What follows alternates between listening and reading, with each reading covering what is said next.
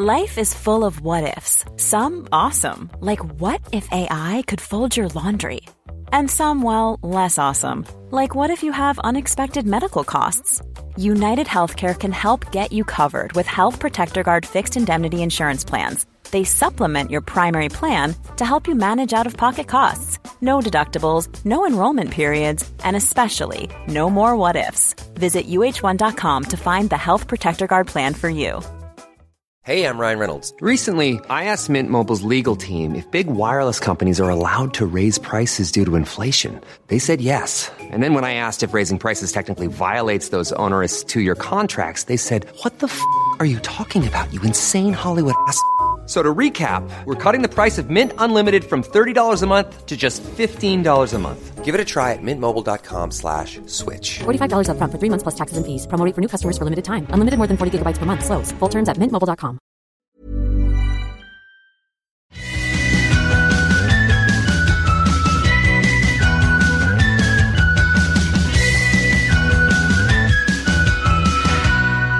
Hello, and welcome to Forever 35, a podcast about all the things we do to take care of ourselves. I'm Kate Spencer.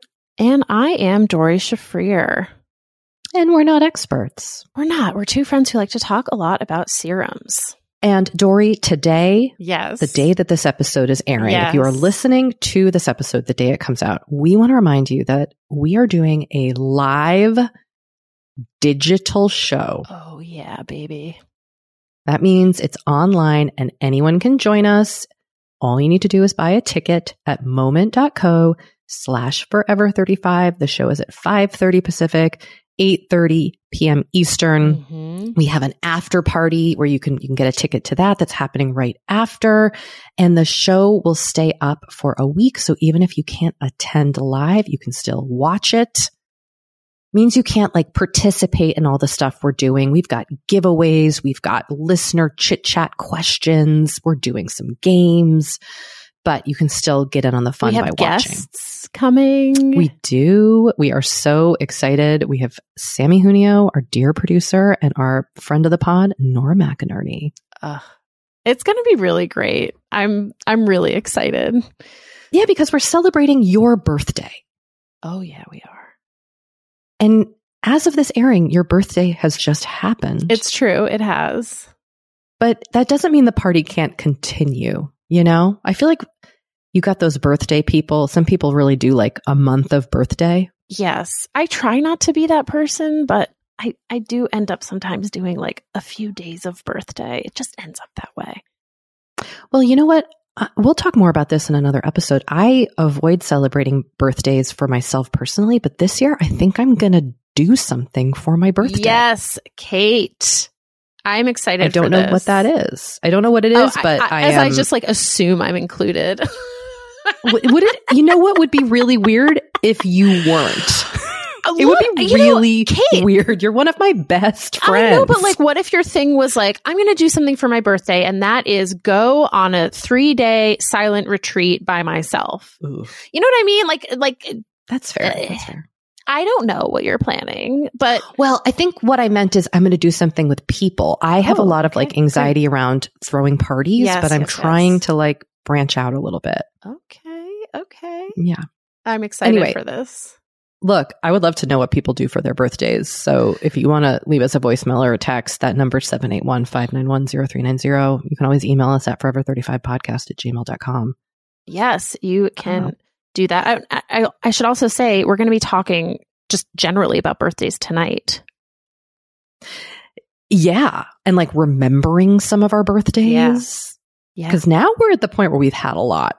Yeah, it's true. It's true. Remember you're 20 and you've I've had some. Now we've had many birthdays. Yeah. And just a reminder, the link for those live show tickets is moment.co/forever35.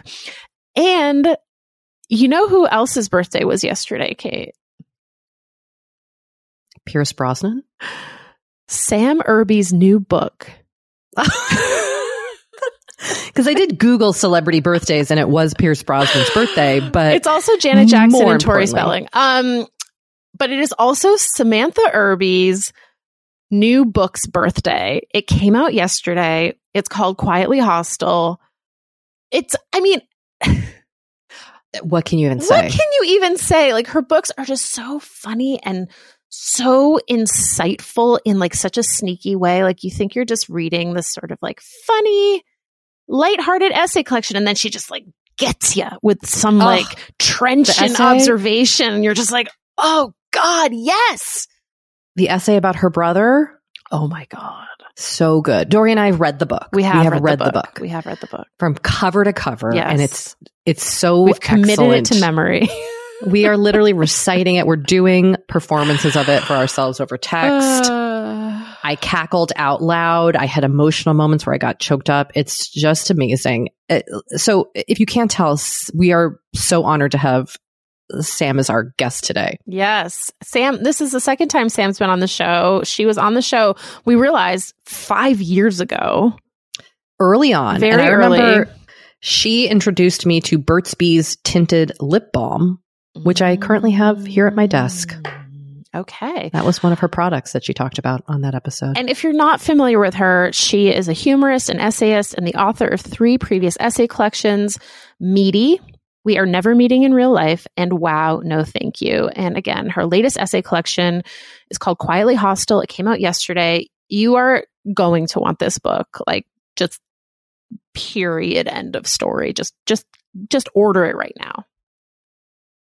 And we had, as I'm sure you can imagine, a really wonderful, fun, hilarious, heartfelt conversation. And we want to just get right to it. So without further ado, here is our chat with the incredible Samantha Irby.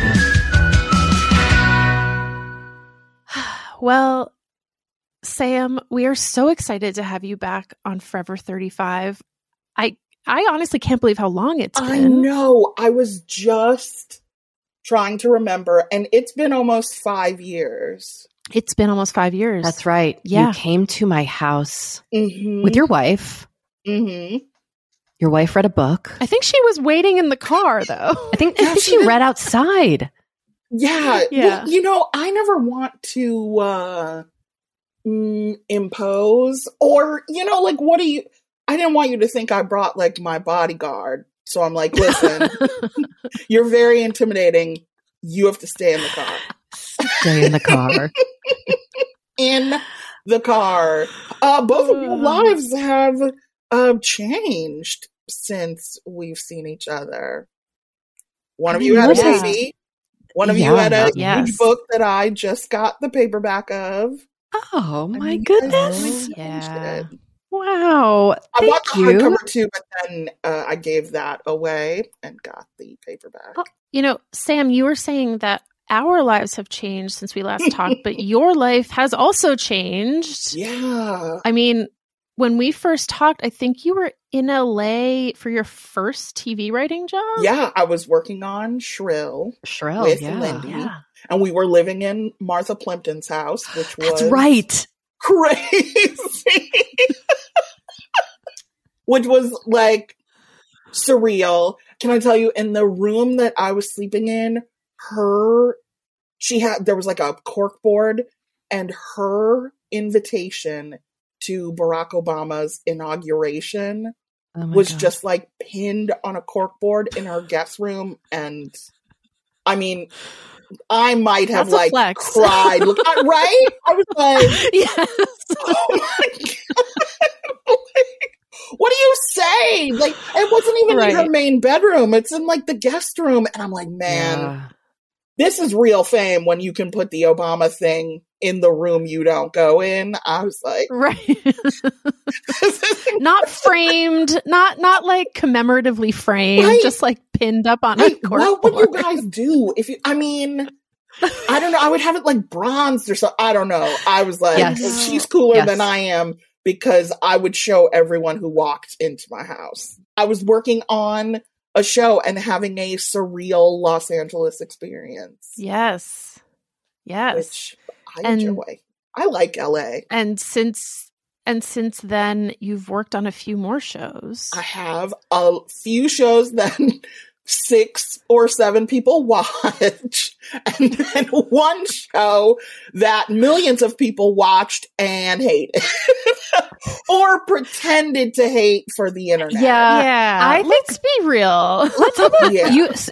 Did you work on the second season of And Just Like That also? I did, but I didn't say shit about it because everyone's trying to eat my breakfast last time. So I was like, well, I'll wait until the show comes out and people see my name on it before I post anything. So at least like I can minimize the ridicule until like there's actually a show that people can see and judge and lie about hating. Okay, so I actually think this ties into like the first essay in your new book because, and you write about the response that people had to And Just Like That, and then you do like a brilliant, just tear down buildup of Sex and the City in your own eyes, which is amazing. But you're writing about kind of the feeling of creating something that then people just take pleasure in shitting all over very publicly. And you also kick off the book writing about just like liking what you like and the ways in which other people love to kind of come down on the things that we like. And I feel like those two things kind of tie together, right? Like having the courage to be upfront about what we like because there's so much pressure. Okay. Yes. Thank you for saying that. Because I felt like when writing it, I was like, like, is this just a me thing? But no, it's so real. It feels, I mean, I hesitate more. I would rather like, I don't know, like, describe, well, no, I was going to say describe a bowel movement, but that's something I'm totally comfortable doing. Also in the book. I would rather you look at my medical chart than I admit to you, like, some of the things I watch and enjoy, right? Well, you two wouldn't, like, judge me, but we all know those people who are just, like, they know you're gonna say Amazing Race, and they're, like, waiting so they can jump on you and yell at you for not watching, like, Barry or whatever.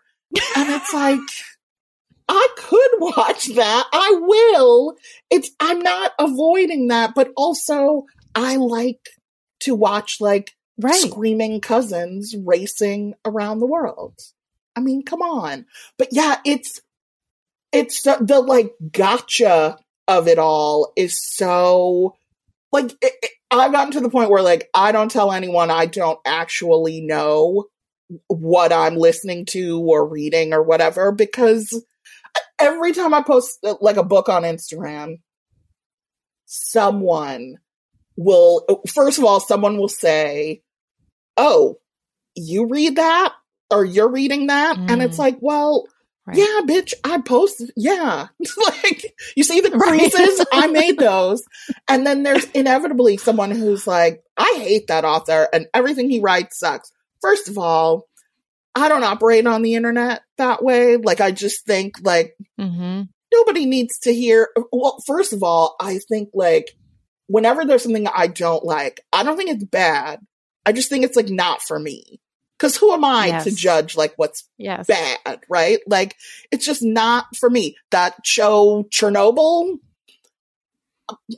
not my kind of show. It's probably amazing. I didn't watch it. But that's the thing, right? Like this idea that like everything should be for everyone. Yes. Like, yes. And that you have to adjust, or not you, but like whoever made it has to adjust their thing for this one specific person, rather than that one person putting down the remote and being like, I don't like that. I'm going to go do something else.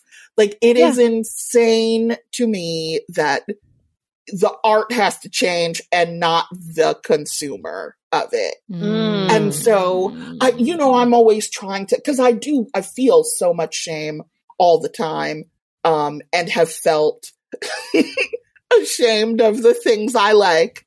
And so I wanted to just be like, okay, if there are other people like me, here's what I do. And it's very awkward, but you could do it too. And just like when someone's shitting on something you love, just like reiterating over and over that you like it. And it's so awkward, but it's also so satisfying. And I just want people to like, I don't know. I feel like shit about so many things. I know you guys do too. I can't feel like shit about a show I didn't like make and produce and pay for. Totally. Like, and just like enjoyed watching. Like I want everyone to feel less bad about things we don't have to feel bad about. How has it made you feel to stop apologizing less? Because this is an intention I always have, and I've never really quite figured out tools to do it. Kate, and this is really intriguing. Failing. You know I'm failing at it. Anyone who tries to stop apologizing. I bumped into a thing in the grocery store and was like, sorry, like 2 days ago. Mm-hmm. It's just as I can admit this. I need to be liked. I don't know if I need to be liked as much as I just don't want anyone to ever be mad at me. Me too. And so when you are like that, it's like my knee-jerk reaction to everything. Sorry, don't be mad at me. Sorry. Oh, I'm so sorry. Are we good now that I've said I'm sorry? And so it's hard. It's hard. But I've stopped like the casual drive-by apologies. But I really do have to like seal my lips shut. I have to like cover my mouth. So I don't apologize. Apology is not the default anymore. Right. It is silence while I try to think of something else to say that's not, I'm sorry. Right. Okay, well, let's take a quick break and we'll be right back.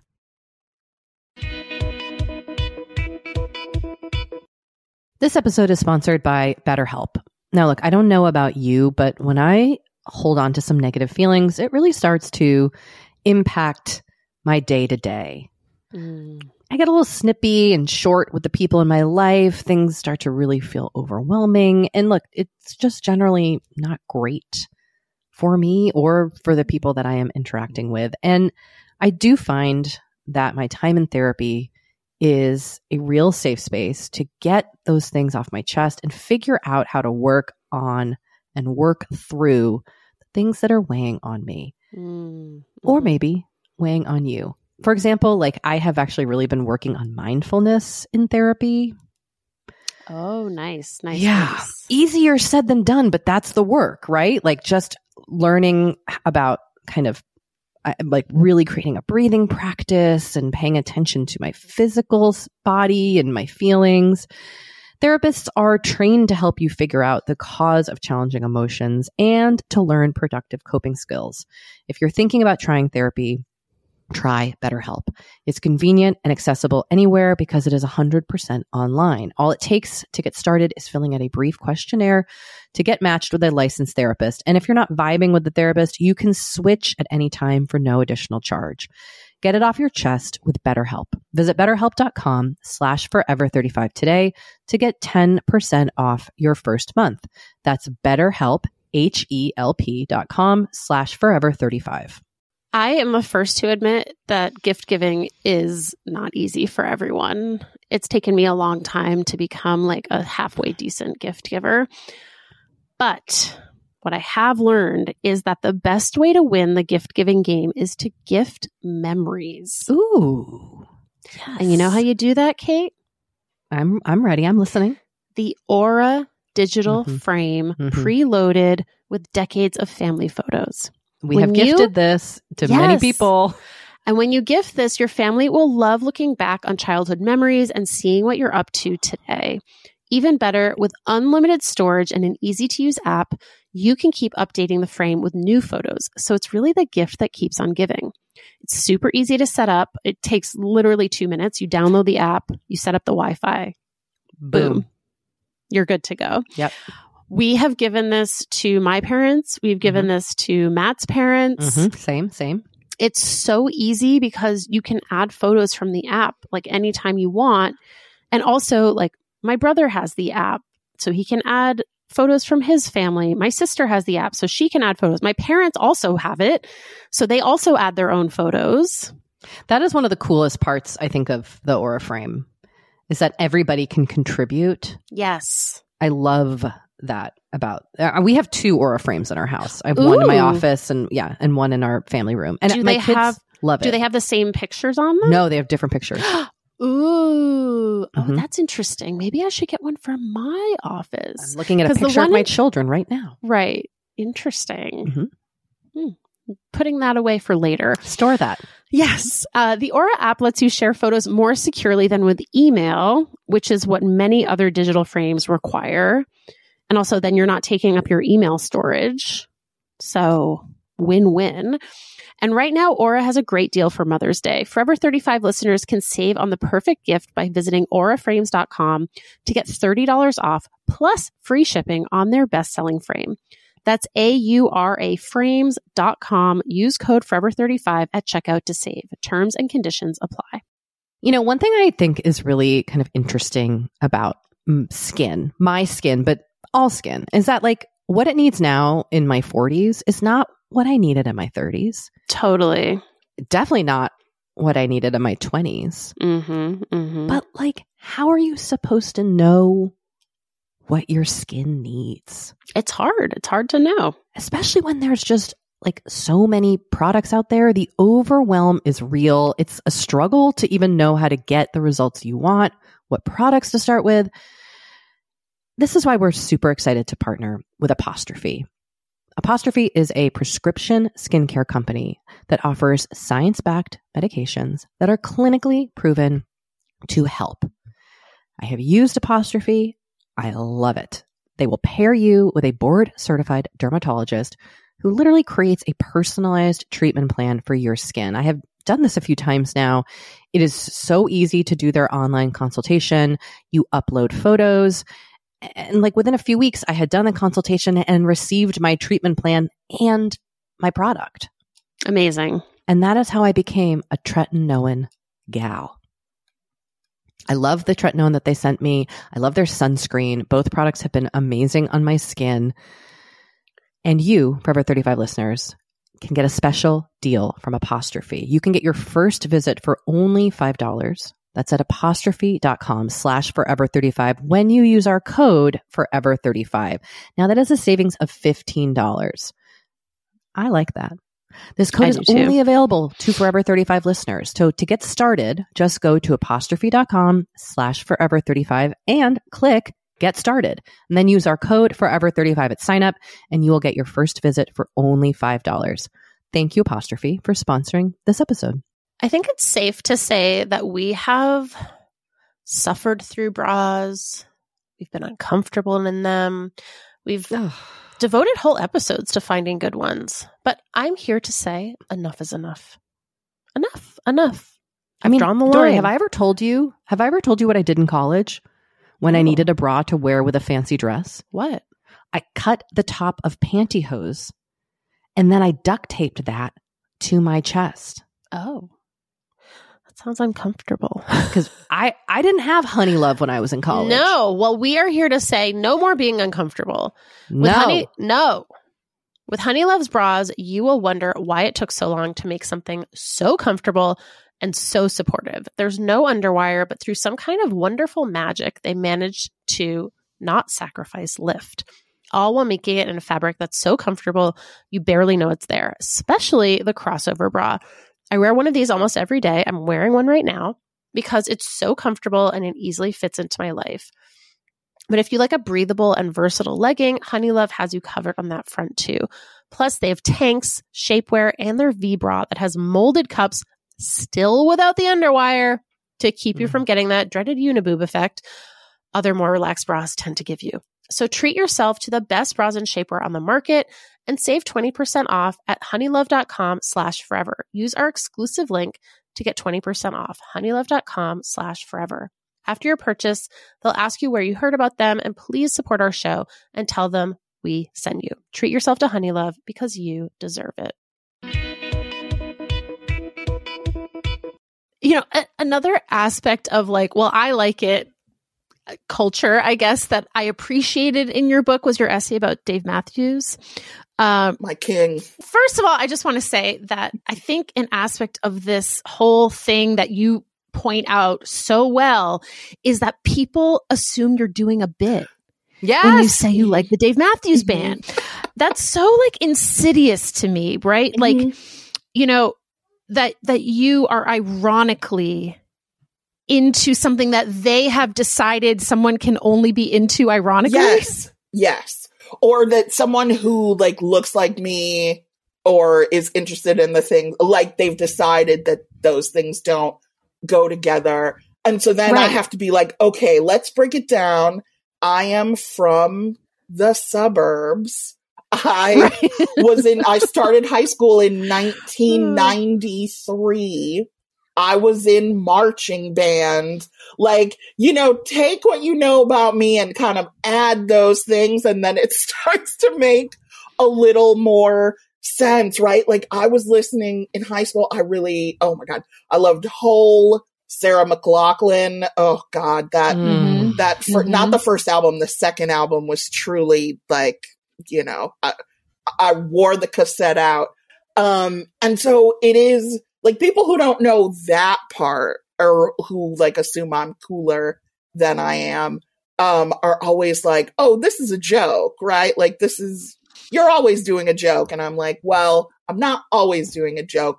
And I'm especially not doing a joke about Dave Matthews because I love him. I think especially as I've gotten older, I have leaned more into, oh my God, why am I going to tell you this?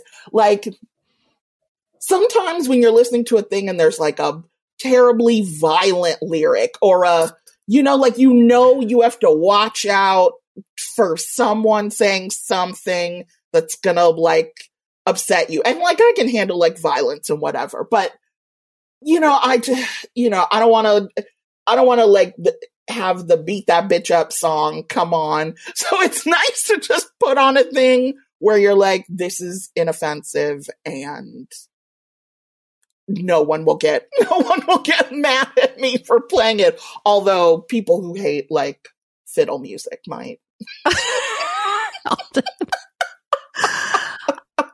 I think it's just all kind of like as a romance writer and reader, you know, like I spent literally a year and a half only reading these Ice Planet Barbarian alien sex books and they're alien romance books. And people assume like we talked about that it's a joke or that I don't really genuinely like it. Like I ironically like all those things. But I think one of the reasons some of these things are so soothing is like there is comfort in the rest of our lives are filled with a lot of pain and anger and injustice and horribleness. And so, as you said, like Chernobyl, the TV show was all those things. Like that didn't provide any relief. And it's interesting to me, like culturally, especially with like highbrow culture, why things that are just like digestible and feel good and kind of soft in the way that a Dave Matthews album might be. Like, why is that not treated with the same prestige? It's just food for thought as I sit here in my corner. Thinking about you as a romance novelist, like, I don't want to say they get no respect, but they are not revered in the way they should be, especially considering how huge the audience is, how well the books do.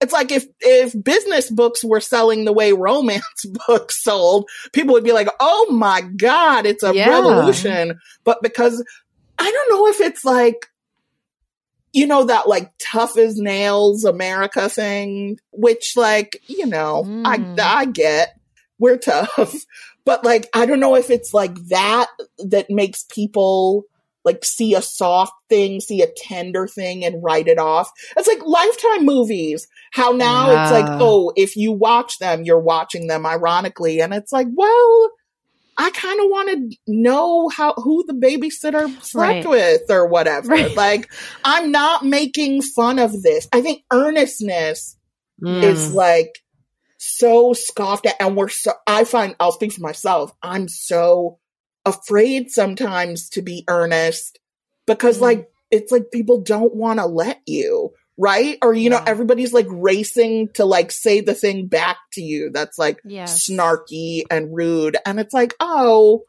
I was just trying to like tell you a thing that is nice. Right. Or you have to qualify it by saying it's a guilty pleasure, which is like the worst. I don't ever say that. Yeah, it's like horrible. Just on a purely personal note, it was so funny to me that you had the Last Normal Day essay, which is about like right before the what did you call it? The not like non-voluntary lockdown. And then you had the essay about Dave Matthews, because the last like normal weekend I had before lockdown, I spent in Las Vegas going to a Dave Matthews show. Worth it. That is the ideal way to usher in a lockdown. Global pandemic. I'm so jealous. Oh my God. How was he? Was it amazing? He was amazing. And like, it was a small venue. And I think it was at the Cosmo, which is like a small theater. But I just remember like reading the news, and my parents were here watching my son, who was then like a baby. And I texted my mom and I was like, I'm going to order some toilet paper to be sent to the house. Why the toilet paper? Why did we have a run on toilet paper? I don't know. I definitely bought into that whole panic, though. Oh, we did too. Yes, totally. And we sprayed it with Lysol and left it on the front steps for 2 days. And wiped down our groceries. Yep, we did all of that. We did all of it. We didn't know. We were doing the best we could with the information that we had. Oh my God. But Sam, I realized how much I'd sort of like blocked out about those early days when I was reading your essay, and it all came like flooding back, like sing happy birthday while you're washing your hands. All the stuff that happened in the very beginning is just like, I can't get over it. I think that's why I wrote about it, because that is the part I think that flummoxes me the most, is that like no one, there was no like Dan Rather telling us just to sit tight. You remember when, not to bring up happy times, but do you remember when 9/11 happened and it was like the news was on it? Every channel was saying the same thing. Maybe they were lying and colluding, who knows, but they at least were all saying the same thing and we all were getting the same information. And with this, it was just like, oh no, we are adrift. Well, it's like, it's this, the way like Walter Cronkite is revered as like America's newsman, and how everybody felt all like, like when JFK was assassinated and everyone tuned into the news and felt held, like that is gone. That doesn't exist. Like we don't have one. No. There's not one person that you're like, oh, I turned to him, he's reliable. I turn to her, she always has the facts. It's just like, well, I guess I could see what MSNBC is saying. Right. And read that Twitter. Is tough for me. I think like that is truly one of the ways in which I am feeling being a middle-aged person, is that like things like, I want the newspaper to really be correct is important to me. I don't know that I've thought about that ever in life before the past few years. And now I'm like, what link is that? I don't know if I can click it. What if it's lies? And that it's a stressful way for us all to live. Like, I'm not a fact checker. I just want to click a thing, put in my credit card number because you can't read anything without it, and then read the article and know that it's real. But maybe we'll get back to that. Maybe. Yeah, I mean, it is scary the way it does feel like our entire society has been destabilized. Yeah, which is why we are all listening to Dave Matthews and reading gentle books. Okay, the nostalgia. Are you guys like feeling super nostalgic? Because I found any 90s movie, Yes. Like all the dad thrillers, I'm like, yep, I'm going to watch everything Tommy Lee Jones ever made. I'm going to listen to all, like, Ani DeFranco, like everything I listened to I in did high that school. Recently. And you I would loved put on it, right? Ani, and it I felt was like putting on a warm blanket. Yes. And even just, I was like, oh, I remember this version of my feminism, like my 1998 feminism. Like it just, but it did feel just like, oh yeah, I am 32 flavors and then some. Like it felt good. I truly just went through this like an Ani re-listen. Yes. And all my college friends were like, ugh. And I was like, I know, but also, yes. so No. Yeah. Don't let them shame you. I like it. It makes me feel like I feel too young to be doing this, but I am at the, I'm 44 almost. It's like, no, I am my parents' like the age I don't know, where I saw my parents doing this, where it was like constant Fleetwood Mac in the car or whatever. Yes. Like there's this comfort in holding on to the way things were. It just felt cool. It just felt, and it wasn't safer, but it felt safer in a way. I don't know. Yeah. I'm doing that too, for sure. It feels cozy and has the added bonus of like, you don't have to learn anything new. You don't have to like figure out there. We have access to so much right now. And I love it. I love that you can, whatever obscure thing you can just pull up on Spotify, but also it's like, well, who tells me which thing is good now or which thing is worth my time? Or how can I, 700 albums came out yesterday. How do I know which one to listen to? So rather than deal with that, I'm just like, well, let me dust off this Tori Amos from 1995 and just listen to that. I already know I like that. So I get it. I totally like, I wish I could go back and tell my parents I was sorry for scoffing at their Anita Baker and Al Green in the car. I get it. Well, and like, because you talk about like being cool with teenagers and how to communicate with teenagers in your book. And I know you are a stepmother to kids that age. Like, do you feel a disconnect from that generation? Do you do you look at them and see hope? Like, what is your relationship to like Gen Z and beyond and the world in which like what they're creating?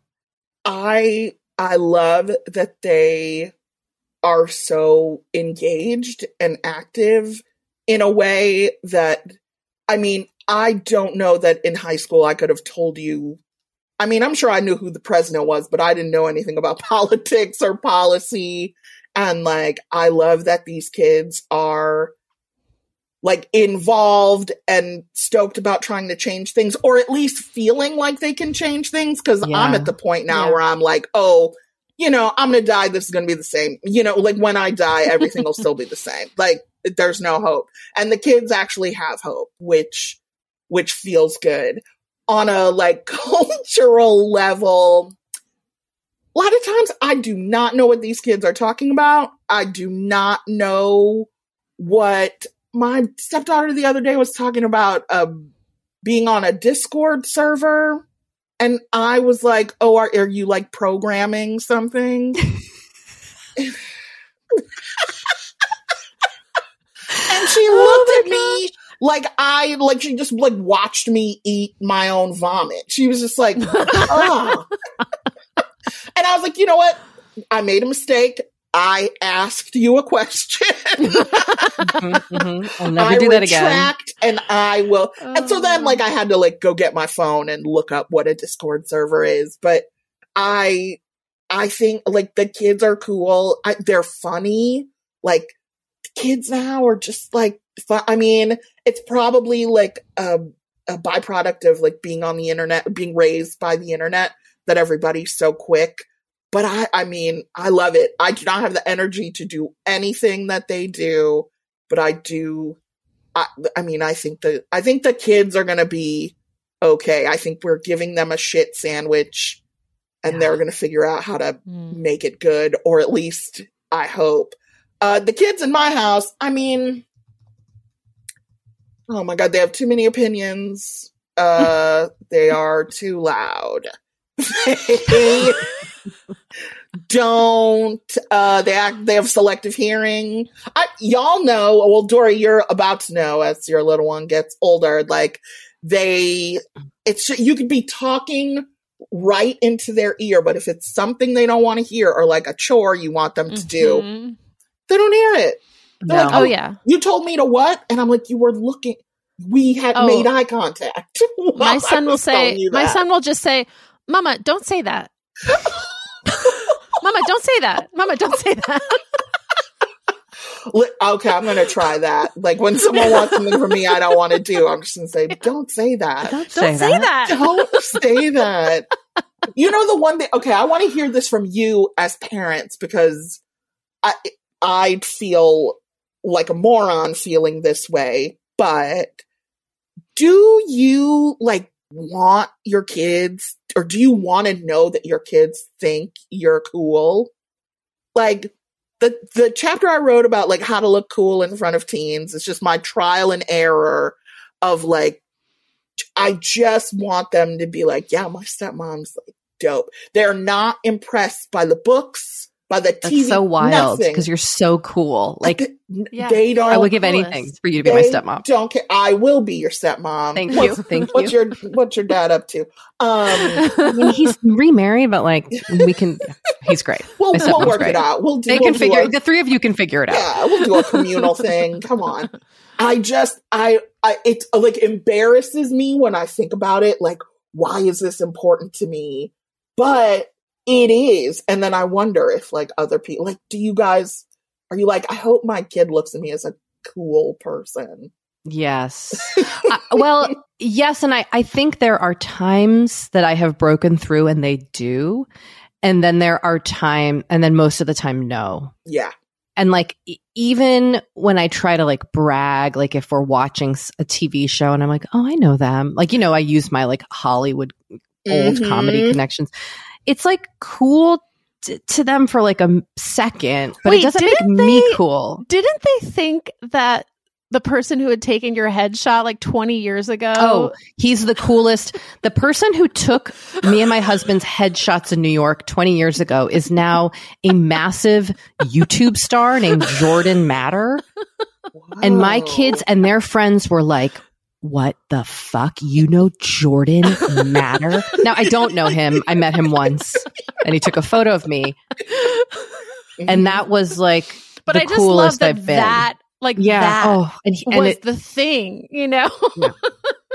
But I do think like we'll never be cool, but I don't know if it's cool. I think what I want them to feel is comfortable with like, and their friends. Like I want them to feel safe with me and that I accept them no matter what. And that they can talk to me about stuff that feels uncomfortable. And I know they won't always because that's what your peers are like, teen does, but that is my goal. But like I do try to impress my daughter. Like I did interview Pedro Pascal 10 years ago and the clip came up on like TikTok recently. And I was like, yeah, you guys know, like I interviewed Pedro Pascal. And like that, I think I'm not cool because of it, but like, just, you know, it didn't quite work. Like maybe it registered, but yeah, I don't know. No, it's really hard. That. Any like, tangential celebrity, anything. I'm like, oh my God. I talked to her one time. Yes. But like, they're like, oh, shut up. But it's not cool. Like I don't know if you're feeling this, but the feeling of irrelevance that I'm starting to feel about how like, I don't impact culture. My generation is not like the cool one. I am just trying to fucking figure out what is going on now. And I really feel that. And I have a lot more empathy for older generations now because I'm like, me oh too. God. Me too. And the feeling that like everything's there just is like so many things we just don't know. Like, or I just don't know. Like I remember when TikTok blew up, the little one was like really into it. And I was like, I don't even know what that is. Where did you get that? How do you know about it? And like, it just, and I know some people's reaction is like, oh, that shouldn't exist if I don't know about it. Never. I think they should have a million apps, anything that keeps them from bothering me. But I also was like, I don't have my finger on the pulse. Like, I don't have anyone young who tells me about new stuff, and that makes me feel scared and old. So we're just going to take a short break, and we will be right back.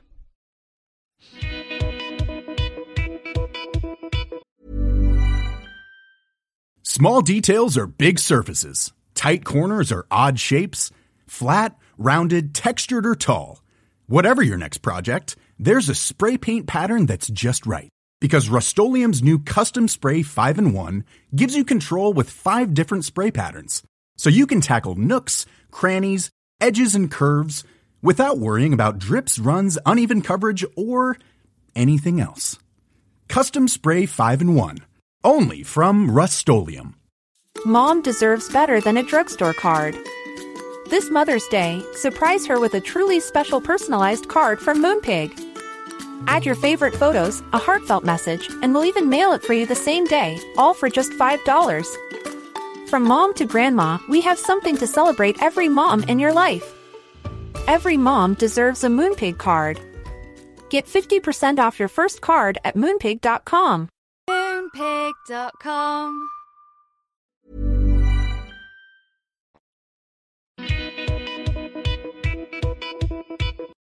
Can I ask you, I just wanted to get your thoughts on grief, because you wrote about your parents dying, and I like the way you talk about grief, because I think it's a way, speaking of like things we feel a lot of shame admitting, but like you write about the kind of grief that comes across to me as like, it's relief. Like you ask, like, is it bad that I don't miss them? And you describe it as like feeling like the grief you wrote, the grief I live with feels like when you suddenly remember a famous person you like is dead. And I think this kind of grief is not accepted as or talked about or anything. And I was so glad you put it into words. I just was wondering, I mean, it's not a real question, but just could you touch on this a little bit about like kind of your experience with grief, and if you also think it's not one that we really talk about, but is one I think a lot of us have felt or do feel? Yeah, it's like taboo. It's not speaking ill of the dead to be honest about the dead person, right? I am, first of all, no one I cannot relate to, you see people and their parents have been dead for however long and they're like still crying. I don't relate to that, right? Like, but that's like how grief is modeled for us. And if you don't do that, then you feel like you're doing something wrong, or like I'm a bad kid because I don't have a framed photo in every room. You know what I mean? Like like we've turned everything into a competition, and grief is certainly one of those things, like who can be the most profoundly affected. But first of all, I don't want my grief to last very long. It doesn't serve me. It doesn't honor the memory in any way, right? It's just me kind of torturing myself. So that's like one part of it. Another is that I am very clear on who my parents were and what life would be like if they were alive right now. And it would be terrible. Like, either they'd be sick and like dragging me down that way. And I know people are going to think that that's like, not nice to say, but it's true. We have to be honest, right? Like, they would be a drain on me now, or they'd be like irritating, bothering me. I certainly wouldn't be writing about my life in this kind of detail if they were around. But I think, like, in general, I would love to see, I don't know how this happens, but I would love to see us like move away. It's almost like you're holding a candle for like your boyfriend, except it's your dead mom who will never come back, right? Like, we need to figure out how to like I don't know. There's probably a psychiatrist listening to this right now being like, this is unhealthy, but, but I mean, you have to move on. Like, you have to keep living, right? And it's like, I would never want to, and then you have to involve other people in it, right? When they're like, oh, hey, you haven't talked in 2 days. And it's like, well, you know, my mom died 19 years ago. And it's like, no, that can't be. I can have private moments that I think about things. I can have memories. I can have all of that stuff. But like the performance of grief, I don't have to do it. And I don't have to like stoke the grief inside of me. I think that's what a lot of people do. They're like afraid to look callous or uncaring or whatever it is. They're like, people are watching me, so if I laugh, they're going to think I don't care that my mom died. And it's like, it's sad that anyone would feel that way, because we should all be like, oh, your mom died and you think a joke is funny? Great. Yeah. Let's keep moving into that space. So I hope that there are other people who have like talked openly about like I don't get wistful when I hear like someone says my mom's name or someone asks me, and it's just like people get like are taken aback by that, and I'm like, but if I cried, you would be like, you're an unhinged lunatic. She's been dead for 25 years. Like, figure it out. So I think I don't know how people get to this place, but I do want that for everyone who's lost someone, that you can put it in perspective, but like continue living your life, you know? So. I love that. I appreciate that too, because I am definitely of the other category. Like my mom died and it like rocked my world, and I still am like grief. But I think that only represents like also one kind of relationship with a parent. Yes. And there's so many different relationships that people have with folks who die, and not all of them are like, you know, fucking butterflies and roses. Yeah. Yeah.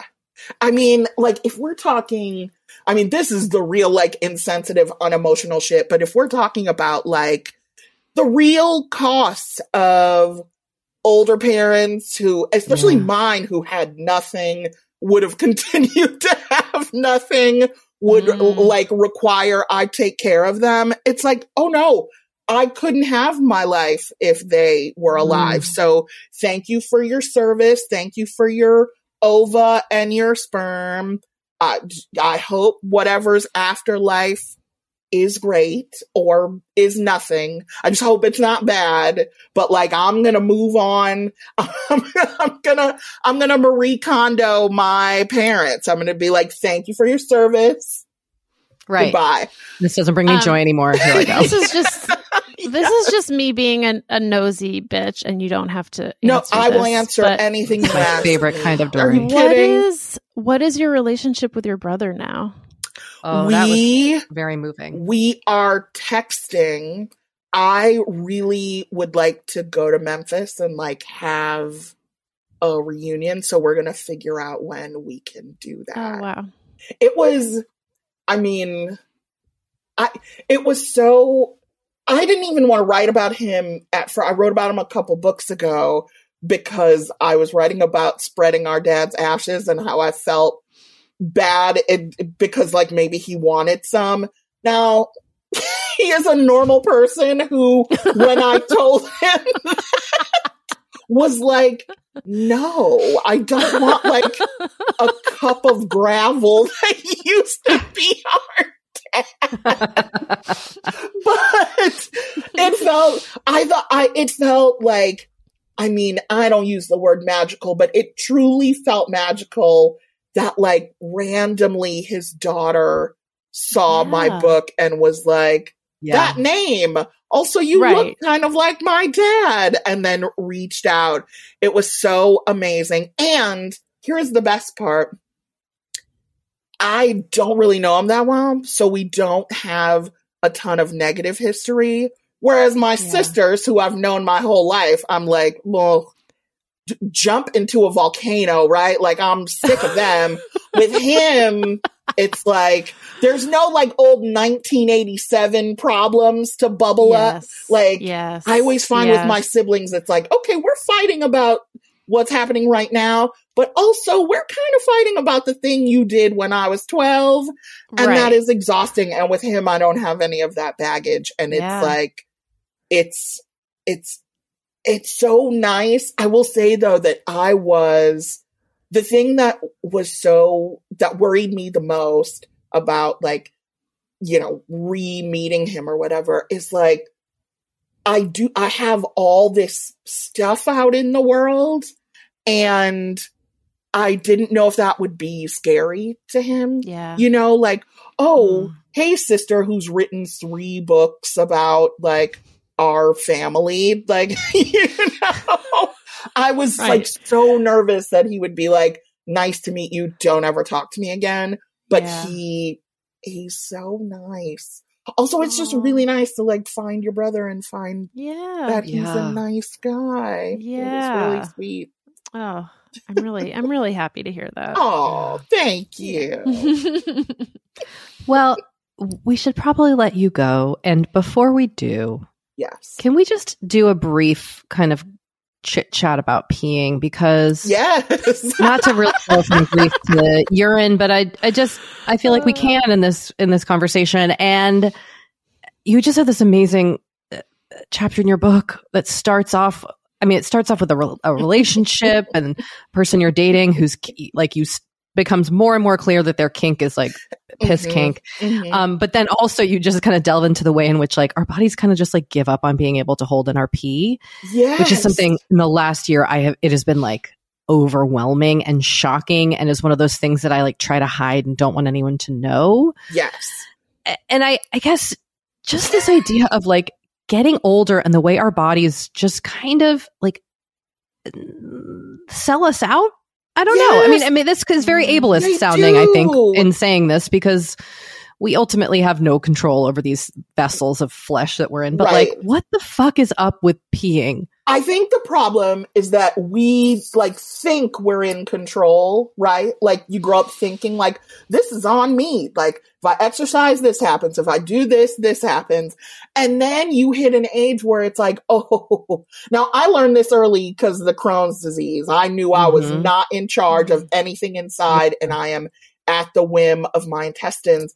But the rest of the body is also like, well, good morning. We can't hold our pee anymore. There's like no warning sign, no nothing. If I even think about a bathroom, I gotta go, and I have to go like soon, and I might dribble a little if it takes too long to get my pants off.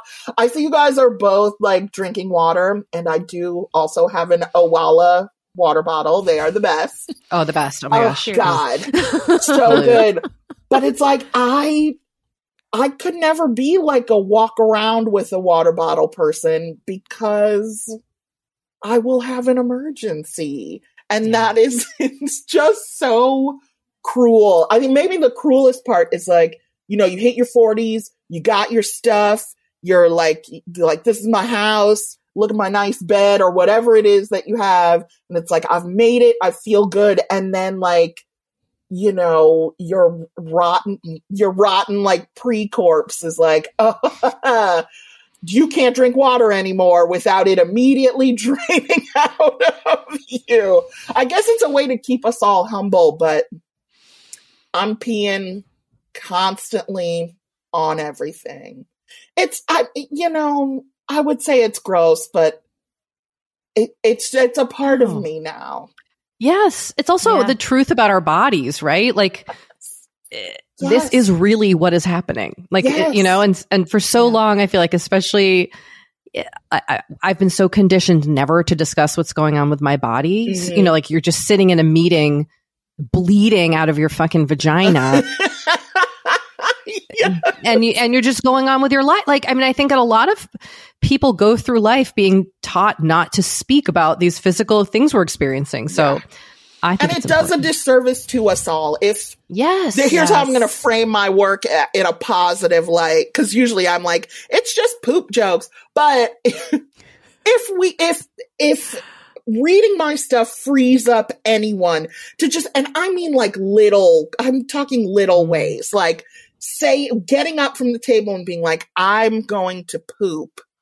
I'm not like going to check my lipstick or text on the toilet. Like, I am going to move my bowels. Then I will feel like this work is not in vain. I just feel like if we talk about our stuff more, and I'm going to say that this is true because people now constantly tell me about their bodies. It makes us closer. We feel less freakish. It's just, everybody tell someone today, someone you don't live with, that you have to poop. And say it like it's normal. Don't be ashamed. I'm just trying to get us all there. I mean, I have definitely said to Kate, like, when we're scheduled to record, like, I need 10 minutes, I have to poop. Or like, I'm pooping. My poop is taking longer than I thought. I love that. I love it. Like, if I can't say it to Kate, who are you going to say it to? Who can I say it to? But yes, I think you're totally right. Like, it should just be normalized across the board. Sam, this is running on May 17th. Also, by the way, your book is coming out on my birthday. So I really feel like it was meant to be just a special present to myself. It is. It's just for you. Your book is a Taurus, which I also look really at that story. Respect. I have never heard you assign an astrological sign to a book, but I love it. I love it so much. The title fits a Taurus book. It does. The book feels very Taurian, I have to say. Okay. And as a Taurus sun and moon, I feel that I can say this. Oh, yes, you are the expert. Thank you, Sam. This is coming out on the 17th. I know you're doing some events for your book. Are there some coming up that people can get tickets to? Where can they find that info? Well, I should have I do have a website, but nothing's on it but my agent's phone number. You know what? So they should just call your agent. If you go, for the events, if you want, do I have it linked on my newsletter? No, I don't. Okay, you could go to Random House and put my name in, and all my tour stuff will pop up. Okay, that's it. That's terrible. I am the worst self promoter. Like, click six links to get to. Well, maybe by May 17th, you'll have it on your website. Yes, that is. I need to call a web designer, but you are correct. We're going to manifest this for you. I can do that. I can get someone to fix my website. What is your website? Well, it's SamanthaIrby.com, but don't go there because there truly is nothing but a picture of a toilet and my agent's number. But I have a Substack, which is at bitchesgottaeat.substack.com, which, I've been slow to update lately. I got to get back on that. But every time you do send one out, I just get a little jolt of I have another one coming today. It's coming. I got you. Yes, you know what? I'm going to shout you guys out. I'm going to link all your books and your show. Nice. Thank you. Because I love you. Well, we love you, and I wish you would just come on every episode, but I guess that's probably not possible. I texted Dory my favorite line of your book. I was reading, and it's just like, I really regret doing podcasts, and I was like, ha ha ha. I was like, yeah, I can't wait. Anyway, on that note, thank you for coming on our show. Thank you for having me. I would do this whenever. You're the best. I love you both so much. I didn't have time. I almost dipped over to Costco to get a sweatshirt. Some solidarity. So I will do that after. Thank you. I am wearing my Carol Hawkmans. Those are good at Costco undies. Also, Costco has great Eddie Bauer pajamas right now. Oh, the things really I know about. Are like, Can we get you a deal with them? Yeah. Let me tell you, I've spent so much money at Costco. It's like obscene. No, for real. You are like, I buy stuff because you post stuff. Can I reach out to Costco and be like, let them, I don't think they work with like influencers or anybody. Like I've never seen anybody doing a branded ad. Like I don't know what their deal is. They don't have to. They're that good. Yeah. I know. But we could at least get you some free butter or cheese, whatever. Some free rotisserie chickens. Yes, something. A pallet of croissants. I'm going to see if I can figure that out for you, because you are my Costco guru. That is like truly such an honor. I love Costco. I mean, again, that's another thing where I'm like, I love this thing, and people are like, LOL, and I'm like, well, no, I really buy my jeans there. It's great. Mm-hmm. It's my favorite place. Well, thank you, Sam. Thank you for everything. So welcome. I love you both. I love all the kids, the husbands, everybody. Well, right back at you. Well, I mean, Dory, what else is there to say? I just love that person. I love the human being, Samantha Irby. I know. And also, I'm not going to lie, I also love the writer, because truly, I just think like one of the funniest writers writing words right now. Yes, I think that is accurate. I agree with that assessment. Everyone should read her. And if you haven't read her previous books, you should pick those up too. God. Just get a whole collection. Just get the Sam Irby collection. Oh, the Sam Irby collection. You know what? Do you remember like the Lifetime collection? Those infomercials that would run at night? Yes. It would be like best 80s love songs. It'd be like Michael Bolton. Totally. That's what this is. Totally. This is an infomercial for the Samantha Irby collection. Samantha Irby collection. Well, Kate, how are you doing in terms of like feeling good at stuff?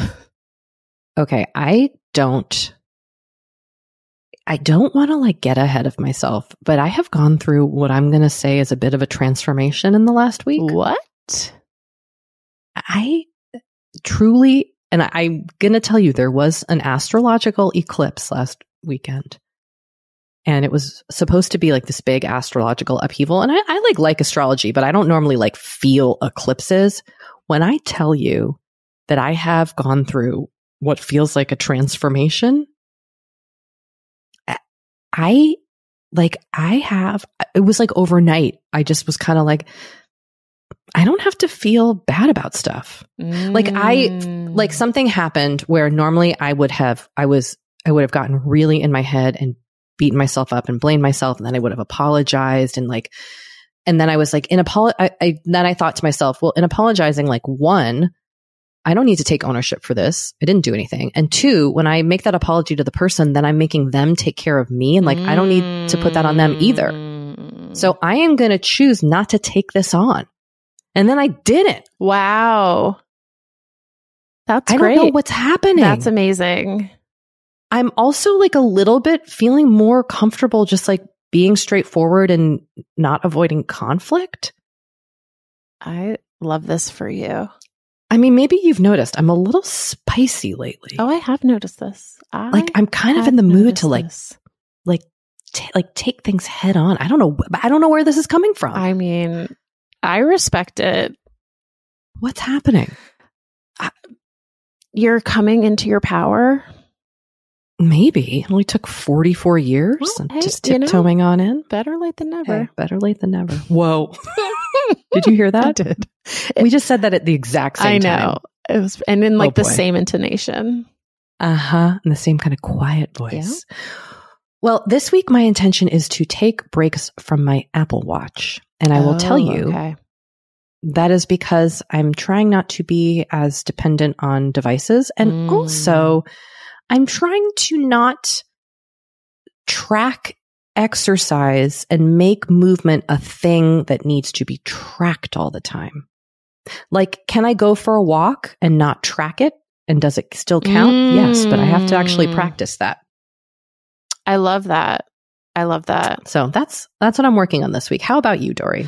You were doing birthday work last week. Yeah. And just one more thing about the Apple Watch. I find myself putting it on Do Not Disturb more. Mm-hmm. Just because, like, especially I've noticed, like, if a text chain is popping off. Oh my God, it's so annoying. It's just like the constant buzz on my wrist. I'm like, I cannot take this. So yeah, I've been putting myself on Do Not Disturb a lot more. Anyway, I love all that. Yes, birthday anticipation. Yeah, I mean, look, we are recording this actually before my birthday, even though this is airing after my birthday.